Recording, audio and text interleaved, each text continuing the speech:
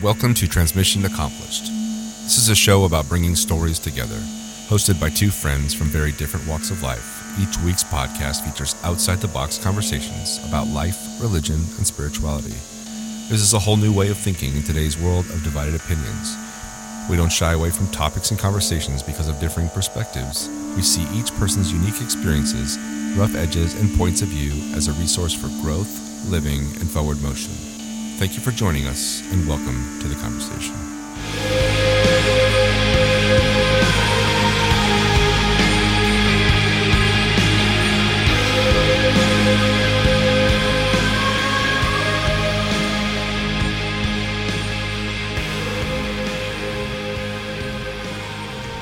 So we have in the studio today with us Jon MacDonald, pastor, church planter, husband, father, and he is the pastor of Restoration Covenant Church in Redlands. And we decided to have him in the studio today because we wanted to talk about this idea of church planting. So I'm going to start us off here. So, Jon, I know that you are a pastor's kid. Yep. Your dad was a pastor.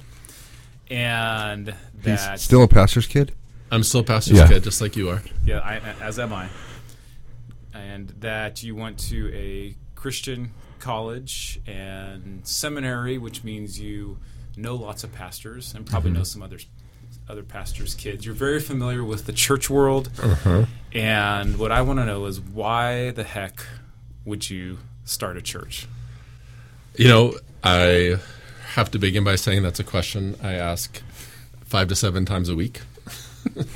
Well, I should say 5 to 7 days a week. It is not the easiest career that I've chosen. But the easy answer is because I still believe in the church as a gathering of God's people locally to work together to do the work of God in the community.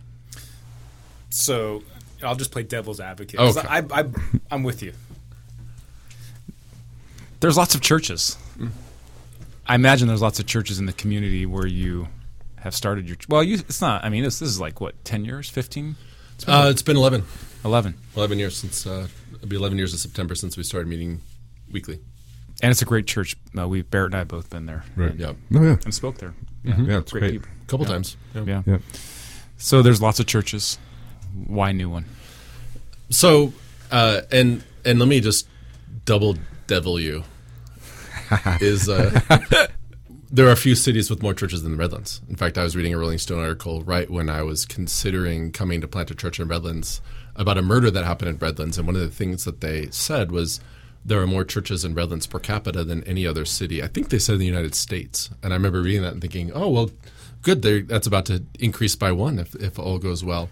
And I think, you know, what I think of when I answer that is really what are we talking about when we're talking about church? Because if we're talking about good question. A worship service, there are plenty of worship services in Redlands, and some of them are quite good. And so we don't need another worship service. If we're talking about buildings, you know, there's enough seating capacity to cover the Christians in all of Redlands, and then enough space for churches to grow. But if we're talking about a local gathering of people that are united together in Christ for a unique and compelling mission, then there's always room for another one. We don't need another worship service, but we definitely need more Christians who are taking seriously the call that we have to, and I think understanding and articulating a unique identity that makes us not redundant in a city full of churches. We're not redundant. We have a different call, different mission, different temperament, personality, culture, group of people, and so I hope we're not redundant in the city.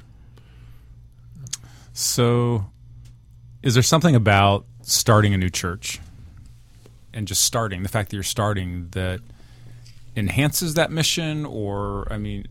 Because I'm just going to keep kind of coming at this just for fun today. Okay. Well, let me start this way. I mean, maybe it's a legitimate because I kind of think it does actually, but yeah, but you're just doing your role as a devil's advocate. Yes. as a role that you embody quite well. You know, I think when you look at let's just say neutrally that the last 2 years have been pretty contentious as a country. And as How many years? We'll say 2. We'll say since I would have said 10, but go yeah, ahead. yeah. But I think in particular we are more acutely aware of what divides us, and that there seems to be this separating gulf in culturally that driven by politics, but obviously goes far deeper than politics. I like the way you put that. I think we can all agree on that. We can, yeah. I think one thing I heard, one of my favorite preachers is Brian Zahn. He said we need churches to be more political and less partisan. And so, putting it in the political sense of our common bonds together that unite us for the common good. Like we need to talk more about that, but we need to be less partisan. So I'm trying to practice that. So one of the, if you think about some of the key questions that are being asked right now, they are, what is good? What constitutes good? What is justice? What is fairness? What is it that bonds and unites people together? What is it that when we are amidst deep conversations about issues of immigration, and when we're looking at, like in my city, the foster care in the last 2 years has increased 50%, 4,000 to 6,000 kids in foster care system, and you think, well, what's happening to families? Who's going to help that the foster care system cannot sustain and care for all these children? Who's going to step in and fill that gap? And so and then you also, in a time where, not to beat a dead horse, but social media, that we have all these ways of presenting a shallow, superficial projection of ourselves out into the internet, but do so at the expense of truly being known and part of a true community. All these big, major challenges that we face, from deciding what is good and motivating people to move towards fairness and justice and equality, to caring for the deep needs in our city and our culture, and of being in places where we are known, we are being true to who we are, and that we are going against the social media culture. We're going against so many things in ways that we are moving more and more away from an awareness of our codependence on each other to form a healthy, fair, good society, into more atomized, going into different houses, never really even knowing our neighbors. The church is the answer to all those things, and that we want. The way I put it a couple weeks ago, it's in churches that we want a kingdom that's fair, but we don't want a king. And when there's no general consensus of who we follow, what we're willing to give our life to, culture, society begins to fracture and fall apart. So church is a place where we gather, we are known, we're honest with each other, we are committed to the common good, all under the auspice of the name of and person of Jesus Christ, which is what unites us and connects us. So the more churches, the more groups that's their view, and the better a city, stronger city will be. Yeah, I don't know how you feel about that, Barrett. I'm in agreement. That was long, but I was just, I'm just, yeah, that was a little winded. Those are the most common things said about my sermons. Wow, that was long. No, good. No, there's only 2 minutes. Oh, I guess it just felt long. Yeah, right. So time's up, and hey, John, thanks for coming in. Thanks for coming in. We're out of space on our hosting site now. Thanks for hijacking our podcast. Yeah. And welcome to the Jon Show, Jon MacDonald. I actually am curious, because you brought up foster care, and I'm just curious about, in a different even core, how is it from 4,000? I mean, maybe this is totally off topic, but 4,000 to 6,000. What was the cause of the 2,000 extra kids in Redlands? Yeah, well, it's not just Redlands; it's San Bernardino County, so it's our county, and so that means that 2,000 kids' parents are out of the picture. Essentially, that means 2,000 more kids have been, in most cases, I mean, parents are removed in jail, from the household. Right, So parents are in jail. Parents having addiction. Parents not able to provide a safe house, according to the county. Probably the number one cause I would guess, and talking to a couple of social workers, is the opioid crisis. And so the number of lives, human lives, not just those who are addicted to heroin or to other opioids, but the children who are in the wake of parents who aren't able to parent and care for them. Right. Probably the biggest single cause, addiction of some form. I don't know that there's any other that's quite as large and pervasive, other than just a city like San Bernardino's isn't getting better. So taking off my devil's advocate hat. I seems like to me, I mean, more churches the better, right? Right. I mean, why not? It's a good healthy thing for a society, a city, a town. So going back to the church, starting a church, my perspective is that it seems like churches to me, not always, but more often than not, seems to have a natural life cycle. Like birth to, at some point, I've been to enough churches where I think, they should probably just wrap it up here. I'm sure they had a great time, and start anew somehow. An intentional kind of closing and intentional like just kind of that. So I don't know. That's kind of I'm just maybe sharing my view on it. It just seems like there's a time and a place to start something new. I'd actually like to hear where you were, what you were thinking when you decided, yes, I'm going to do this crazy thing. Yeah. So first, what you said is true of all the churches Paul planted. So even Paul planted churches that had a life cycle of beginning, middle, and end. So for me, after graduating, I went to Russia for 2 years with InterVarsity, and then came back and went to seminary intending to be a church planner in the former Soviet Union somewhere, Kazakhstan, Russia. Cool. Yes, super cool. It was at a time when the church in America was in a transition, and there's a lot of data coming back saying most kids in youth groups aren't going to maintain an adult faith. Right, I've heard that. And so so there's all this, that's when we're talking about the emerging church or the emergent church, post-modernity and all that other stuff that's pretty dated now. But what they were noticing was real, that there's something in church culture, church institutions, where the faith was not being properly passed down from one generation to the next. So that's where it started, was in seminary, practicing my faith in a local church context where the main worship services were far removed from the lives of teenagers and a burden for my age and younger.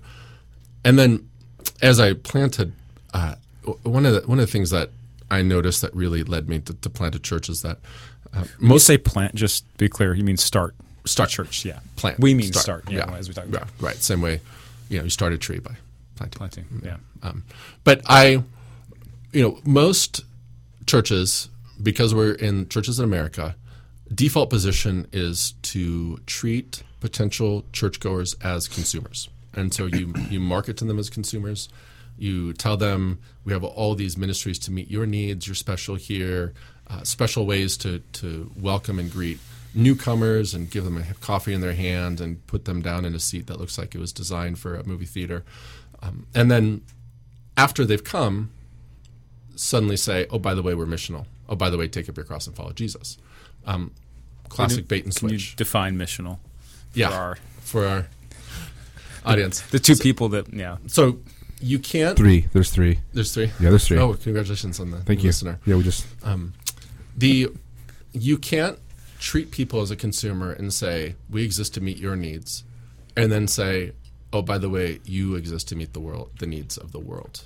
You exist to serve. You exist to live a Christ-like life of sacrifice, at times sacrifice even unto death. That doesn't fit into consumeristic mindset. And so when we started the church, I wanted to make the mission of our church, which is our church's mission statement, is following Jesus as a family for the good of the world. And we exist for the good of our neighborhood, for the world. We exist in order that people may know the name of Jesus, that people in foster care may have parents that say, we will take you into our home, so that those in the homeless population have advocates and advocacy. That I wanted to start a church that was beginning, middle, and end was all the mission to serve in our communities and around the world, because I think that's what Christians ought to be known for. So we were working against a model, and sometimes, and I think that's what, in your devil's advocate voice, I think that's what I hear you pushing against, is do we need another place to sit on a Sunday and listen to another sermon and hear some different music? And my answer to that is no, we don't. We got plenty of those churches. Plenty of those, yeah. But do we need another church of people that are united together, committed to each other to serve the community in the name of Jesus Christ? Well, we can never have enough of those. Doesn't that meet somebody's need, though? I mean, I'm not trying to take it. Does that worship time and that that music, and there are people out there who actually that does meet a need for some people, and for us to say that's kind of like almost. I mean, we go to church, and I hear that all the time. Like people are saying, "Oh, this, blah blah blah," and then they say, "Okay, no, give to the church so we can grow our body or building." And then it's, "Oh, by the way, we have these things. We're gonna like the complete shift, and they go out and want to do service projects and stuff." But I don't know. It feels like we're people are different phases. Yeah, I think we are different phases. I don't know if just because I have no problem with that, something like that. Some people just are maybe not confident enough in that. So is there a way to like kind of train people or churches doing that? That could be something that we're missing. Yeah, I'm sure there are plenty of churches doing it, and some even better than me, I suspect. But this is what I'm trying to say to answer your question is when you center your service around meeting the felt need so that a person walks away saying, I enjoyed that worship service. Mm-hmm. What you're saying is everything is fundamentally about you and your experience here. If you reverse that and say to be fully human, to fully bear and reflect God's image, the best way is the hard way, which is serving, which is being known in a community, which is not evaluating a church service on how it met your needs, but evaluating on how you were able to be present to the needs of other people. Ultimately, that is more satisfying. Ultimately, it's what discipleship is which is forming Christ inside us, that we might understand that life is not about having places where my needs are met, mm-hmm. but having places where I am meeting the needs of the world in ways that I'm called and gifted to do. And then finding along the way that, oh, by the way, I'm happier than I've ever been. I've experienced more joy and peace than I've ever been, even though in a lot of ways it counterintuitively looks more difficult because of my resources are given sacrificially to this organization. My time is spent in soup kitchens or with mm-hmm. foster youth and these other places. And so the question I would ask is, what is it that truly meets human needs, that makes people joyful and happy? And then if you can order your church around that, I would say then you're at least helping it be more likely. And for some, coming and having a worship experience and hearing teaching, that's great. That's a great starting point. Yeah. But it should lead people in discipleship to becoming more sacrificial and self-giving. By discipleship, you mean? Oh yeah. Sorry, I keep to say. By discipleship, all my colloquial translation, Christianese, teaching, guiding. That is a good. No, I actually am kind of curious, but yeah, I think it's all the ways that we are intentionally inviting in the life of Christ. And so I think whenever you are moving towards becoming a more loving, generous, kind person, whenever I think most people, if you ask them, what is your plan to becoming a more full, complete, holistic human being? Mm-hmm. They don't have an answer. And we think that just by existing in the world that we can be formed and shaped into people that are more joyful. And I'm trying to, ultimately is more Christ-like, but I'm trying to talk about the fruit of being Christ-like, which is joy, peace, contentment, mm-hmm. less driven by the needs of getting approval from certain people, less driven by success or status or sexual fulfillment. It's freedom from those things towards the classic virtues. So how do you spread the word? Because I've been a part of various service organizations. Sorry. Give a shout out to Kiwanis. Yes. Rotary. No, Rotary. It was just the double. Whoop whoop. No. Oh. We're drinking to that. Hey, cheers. It was so, but people will come to a service club meeting because they will see you out in the community doing a service project, and they'll join up and they'll volunteer, and they'll say, hey, I like this, I want to do more of this. And you say, oh, by the way, we meet once a week. Mm-hmm. Versus, hey, we have this meeting, everybody come, and then we're going to try to be a service thing. And I'm not saying this is the same thing as a church, but there are some similarities where people find meaning through giving and serving and sacrifice. It's satisfying. Mm-hmm. So how do you spread the word? Because if it's not about getting people into a room, it's about serving. Yeah. That's a great question. It's a question our church is answering right now. We are in a process implemented by our denomination. In case you're wondering, John, a denomination is a larger body of governing body of a group of a particular kind of churches united together in a common history. And when we were looking through what is our greatest growth area, the number one consensus pick was evangelism, sharing the good news. And we have so many people that are burnt out evangelicals that are coming to our church, that the idea of sharing the gospel, sharing the faith, we just don't have a positive model that's replaced the old God loves you and you're a horrible sinner and pray this prayer or face eternal torment. God loves you and really doesn't want to torture you for all eternity, Right. but he has every right to do so, and he just might do that too unless you pray this magic prayer. Sometimes it works. But yeah, no, it's a great starting place. I'm third generation. I'm sorry. Christian. I thought you meant like the threat was a great starting place. Well, you mean? yeah. I mean, I you're not saying. I would argue if you come into the kingdom of God out of fear and self-preservation, it's really hard to get fear and self-preservation out of your faith, and that it's always going to be marked by fear of punishment and a desire to interact with God in ways that save yourself rather than self-sacrificial love. So I think for us, the most effective way has been something that Bridges is very good at. It's getting to know your neighbor, having them over for dinner, and understanding that the simple act of inviting somebody into your home, showing a genuine interest in them, creating a great meal and a positive experience together, keeping your phone in your pocket, and having genuine human interaction really pops in our time. That there's not enough space for that. Seems to me like the natural inclination of organizations, any organization, if it's a church, a company, a nonprofit, is it starts out all looking out. I had a friend who started a small business, and he talks about the early days where he would go door to door, but over time it became more like looking inward. And so it just seems like the natural inclination of any organization to become self-preservation and to stop doing risky things, uncomfortable things. And so I'm kind of leading with this question, but I mean, is there ways that churches are uniquely equipped to not cave to that? Because I know churches do. Churches definitely do. But some don't.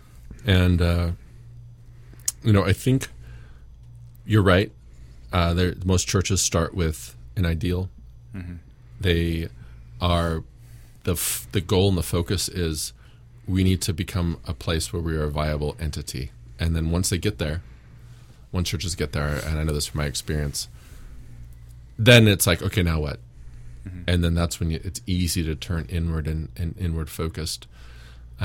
So I think that's why it's so important to remember. Let me put it this way. This is what I've been thinking about. I'm thinking about the difference between a means and an end. And so if you think about let's pick racial reconciliation. Is that a means or an end? And the Christian should say the end is the kingdom of God. And because we live in a time where there's not racial equality, and because racial equality is true in the kingdom of God, then pursuing acts of justice is how we work together to bring the kingdom of God to earth. So as long as you are, do you want me to find kingdom of God? Actually, it might be helpful. It might be really good. When you read the Gospels, you see Jesus talking more than anything else about the kingdom of God, more than even talking about love, more than talking about sin, hell, any other topic you could think of. He talked about the kingdom of God. And what he meant by that was the reign and rule of God, so that his favor, his justice, his love, his mercy was known on earth. And so to work for the kingdom of God is to make things that are true in heaven also true on earth. And that means, as Paul described, that all the dividing walls of human hostility are broken down and destroyed so that we can know each other, be known by each other, just as we are loved and known by God.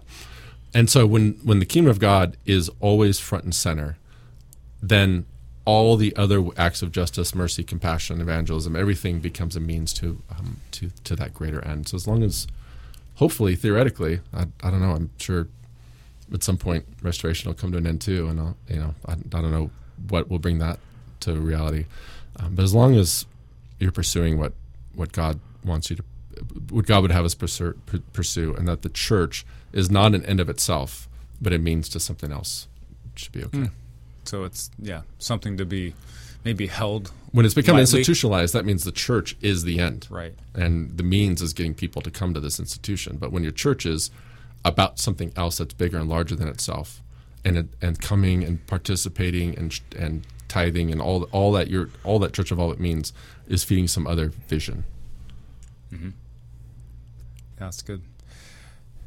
How do you avoid becoming calcified and stuck? And because let's be, we know we've been around churches a long time.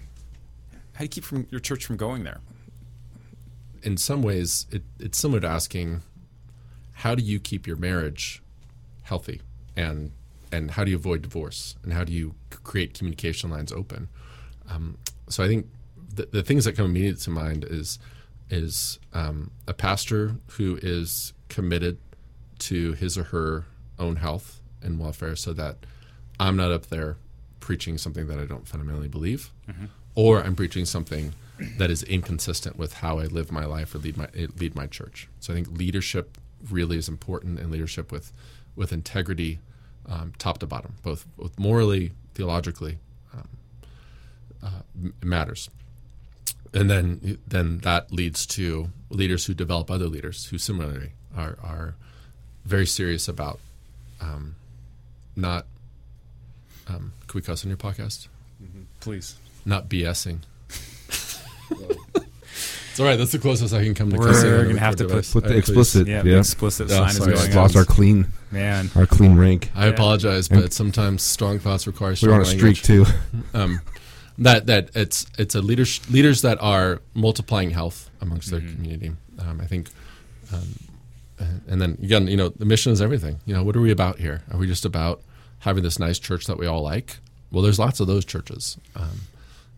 Are we about a unique and compelling mission that God's called us to? I think one of the haunting questions that I've heard a lot of people ask about churches is, if your church disappeared, would anybody even notice? Is it just this internal club where the people who participate in it would miss, I like that church?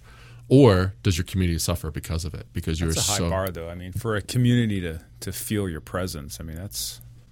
But somebody ought to know you're there. I don't think so. I think if you're talking about, let's say you're talking about foster care, you've said it multiple times. I'm assuming that you probably have some involvement somewhere. Some of your people do. It's kind of a theme. You live. You walk the talk. You have three kids adopted from the foster exactly. system. So it's one of those things where it's like, okay, so we're walking this. We have a presence. You're in a community of people who are doing the same thing, and you would be noticed if there would be something that would. Hey, what? Let me put it this way. I'm not saying your church well. I'm just saying that's a high bar. Let me put it this way. Yeah. If you as a church can't justify your presence in a community and make it better, then stop taking tax breaks. Because the purpose of being a nonprofit that gets tax breaks is because it's presumed that you are making our neighborhoods better. So if you're not committed to doing that, then you should at least pay your taxes. Yeah. Because you're only for yourself. Depends on how a person defines making your community better. If it's citizens who have a nice place to go once a week, versus somebody who's actually investing into the community and by involvement, and which sounds like that's kind of what you're talking about. Yeah. I am. So what are you doing as a church and as a leader to look outward more? How are you like teaching or discipling? Obviously you have a vision or mission that you something that God's put on your heart, and you're seeing that there's a need in the church as a fundamental kind of thing. How are you teaching or discipling your body to go out? Yeah, and that's a good question, and it's hard. What does that look like for you guys? Yeah, I think we're developing systems in place to really do that. At the beginning of our church, our marquee ministry was that we had 7 families in San Bernardino, where 3 groups of us would go out and deliver food that were all HIV positive. And so we worked with a social worker that was serving in this community, that was willing to have these families, asking them, would you mind if a church brought you families? And then they only brought you some food, and with the cocktails and medicines they're on, proteins are really important to catalyze it. That's why rich people who are HIV positive can live really long because they have Right, access yeah. to really healthy and good foods. So that began our church was a food delivery ministry, and then we lost contact with the social worker through a number of things I'll tell you about off air. And then the clients died, and so we're like, well, what's next for us? And what we've been led to as a church is youth, foster youth in particular. There's an organization called Youth Hope in town that works with most of them aren't foster youth, but all of them are underparented and kind of on the street most of the day. And so we as a community have said what we care most about is at-risk youth and foster youth. And so that leads to partnerships with local group homes. That leads to Care Portal, which is an organization that stands in between churches and social workers, so the social workers to present needs, local churches to fill those needs and deliver bunk beds, so that social workers are helping parents keep their children and reunify them. But this family can't meet some of the physical needs. That's where the church stands in the gap. So we're When you say youth, what are the ranges? I mean, what ages? From what to what? Anyone from 1 to 18. Infant to Yeah, okay. 18, and Youth Hope serves up to 25, 26 years old. You're definitely going against the grain with the focuses of your church. Yeah, we are. I think so many people are used to churches that, and even the question of finding a church it sounds a lot like people preferring one brand of clothing over another or something. It's consumer driven, finding worship service that suits their needs. So we're really going against the grain there. Sounds like it's kind of a journey too, because you can't have a blueprint for how you're going to engage your community, because I mean I've seen churches and organizations do all these kind of studies about demographics but man, it's like until you just step out and start doing one thing will lead to another, and your community is going to define your mission. Yep. And not just the community your church is in, the community of people that are going to your church and asking. I mean, that's what, if you just start with, I'm a pastor and I'm very passionate about this one thing, and nobody else is passionate about it, then what you have to do is first make people passionate about it. But if you first start with, what does my church really care about?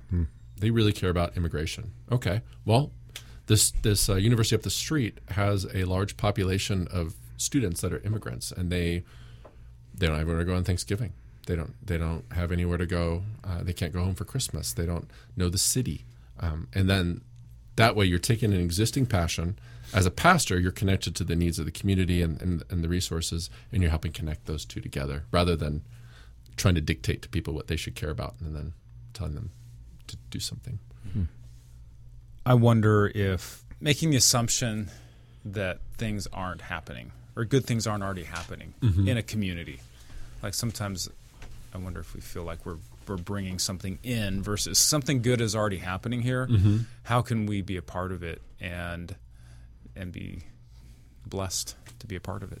Yep, I completely agree. I mean, I think we all long for meaning and significance. We all want to help and be helpful, and we don't. That's why I realized I don't have to generate excitement over caring for foster youth. It's already there. People love kids. People's hearts are broken. I mean, I've heard half dozen people from my church talk about the audio clip that surfaced from the kids at the border have been separated from their parents, and just how devastating it was. And to say, well, there are kids in our own backyard that need help, that are separated from their parents, that parents that want to keep their kids, but the state is going to intervene and separate them because they're not meeting the physical needs of the kids. We can do something about that locally. We can help locally. So let's take that passion and let's take that helplessness feeling that you have, and let's do something proactive about that. And let's presume and trust that God's the one who has placed on you the desire to help, that He hears the cries and the prayers of a child crying out to be known and seen and helped and cared for and loved and fed. and that the church is the primary way in which God meets the needs and prayers of those who cry out to him. So what would you say to somebody who's considering planting a church today? Who's so loaded. No, I'm serious. I mean, No, I know, but it's just like, so when I went to graduate school one time, I had a professor agree to write one time you went, yeah. Once upon a time. One of you. Once upon a time. And that professor agreed, and I got a degree in a field I'm not necessarily working in, but he agreed to write me a recommendation as long as I promised not to go to work in that field. And I thought he was joking, but he's actually very serious. So, well, you've got a couple degrees in fields that you're not working in. That's right. As I recall. Thank you very much. I think one of the questions, and I know, John, you and I have talked about this before, is form and function. Like, does the form of the church have to be a Sunday morning gathering where that's familiar to us, of a couple worship songs, a sermon, an offering, a couple other worship songs? And I still very much believe in the value of gathering weekly and the value of being a part of something that at least has the traditional look and feel of a church. But then the thought of, but there is a segment of people in our own neighborhoods that would never go to and be a part of something like that. Does church have to look like that? Could church look like a backyard barbecue with study and deep community, and does it have to take the form, or can we find something that functions in the way of gathering, uniting, sharing deeply, being known, being open to others, and being committed to something larger than, I really like that, and that was really interesting to me, but be part of something larger, of saying the purpose for our gathering is because we have a desire to see our neighborhood stronger and better. So I would say, whatever form you see the church taking, if you feel called to start something, I'm a denominational guy. I believe that is a great route. I'm glad I did it. Yeah. I know Bridges and what you guys are part of doesn't necessarily always look traditional, but it has the same desire, the same values, and I'd say that those trump. Oh, I shouldn't use that word on this podcast. That those take a priority over any other form that it might take, and to discern, to start with connections you have, pull them. What would church look like for you? What context would you be willing to commit to coming to talk about issues of ultimate significance, and not just ultimate significance as if spirituality is something that is separate from real life, but understanding that spirituality is all of life and all that we are, and then to see perhaps where God would lead. So I'd say, whether you're like me, part of a denomination, get a salary from a church, been ordained by a denomination, or whether it's more like somebody who has another full-time job that he sees as, or she sees as allowing him or her to do what they're really called to do, which is start something in their neighborhood and see where it leads. Yeah, it seems like it's taking all different shapes and forms these days, and if it's meeting needs and people are blessed by it, then what can you say? I don't know if this is a depressing thing to say, but I wonder what's real church, it's and I wonder if there's places in the world where people who are under intense suffering and persecution, they probably really know what church is, the experience of it and the value. One of the things to people that say church is dead, religion is dead, is I say, well, that's a very white and privileged perspective on what's happening, because where the church is actually growing is in areas where there is oppression and poverty, and China there's more Christians in China than any other country, and it's illegal there. There's in areas of poverty in South America, churches is growing like the charismatic church movement in particular is growing like wild. It feels like churches in America are declining, but the number of Christians in America is increasing because of immigrant and churches of color. And so I would say that you're right, that it's our privilege that can blind us from our need for God, which is another reason to be part of a church community that is really seeking to hear voices on the other side of power, because I think we can learn a lot from them. Yeah, it's a good thing to have need Mm-hmm. in your life. We need to have need, right? We need to have need. We need to have need. Yeah. If we're going to close it out, you're a pastor. Where are you a pastor? Just so I'm we can- pastor in Redlands. My church is called Restoration Covenant Church. The Covenant is the name of our denomination, the Evangelical Covenant Church. I was ordained, so I'm Reverend Jon MacDonald. Reverend Jon MacDonald. Yeah. Wow, I was that's got to go ordained. in the bio. I was ordained on Saturday night. Just this. It's Just a got back- celebration. Just got back from Minneapolis on Sunday. Cheers. Whoa. Cheers. You guys have a website or anything that you can lead us to? Yeah, Like sure. a- You can find me at restoration-church.com, or you can just type Restoration Redlands into Google, and you'll find us. And the just for our podcast with my three teaching. guests Yeah, so listening that, that, if they're ever out in Redlands, which is so not too far away. oh yeah, the six of you listening to the podcast right now.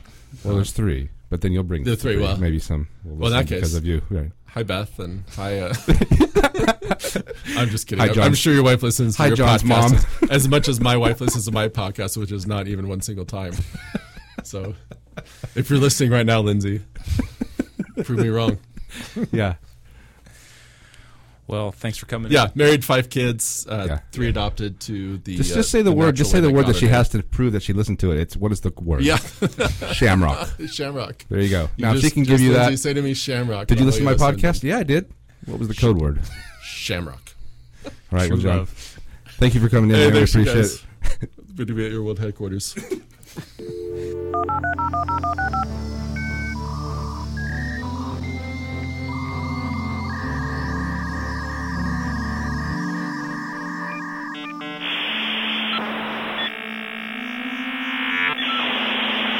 Transmission accomplished.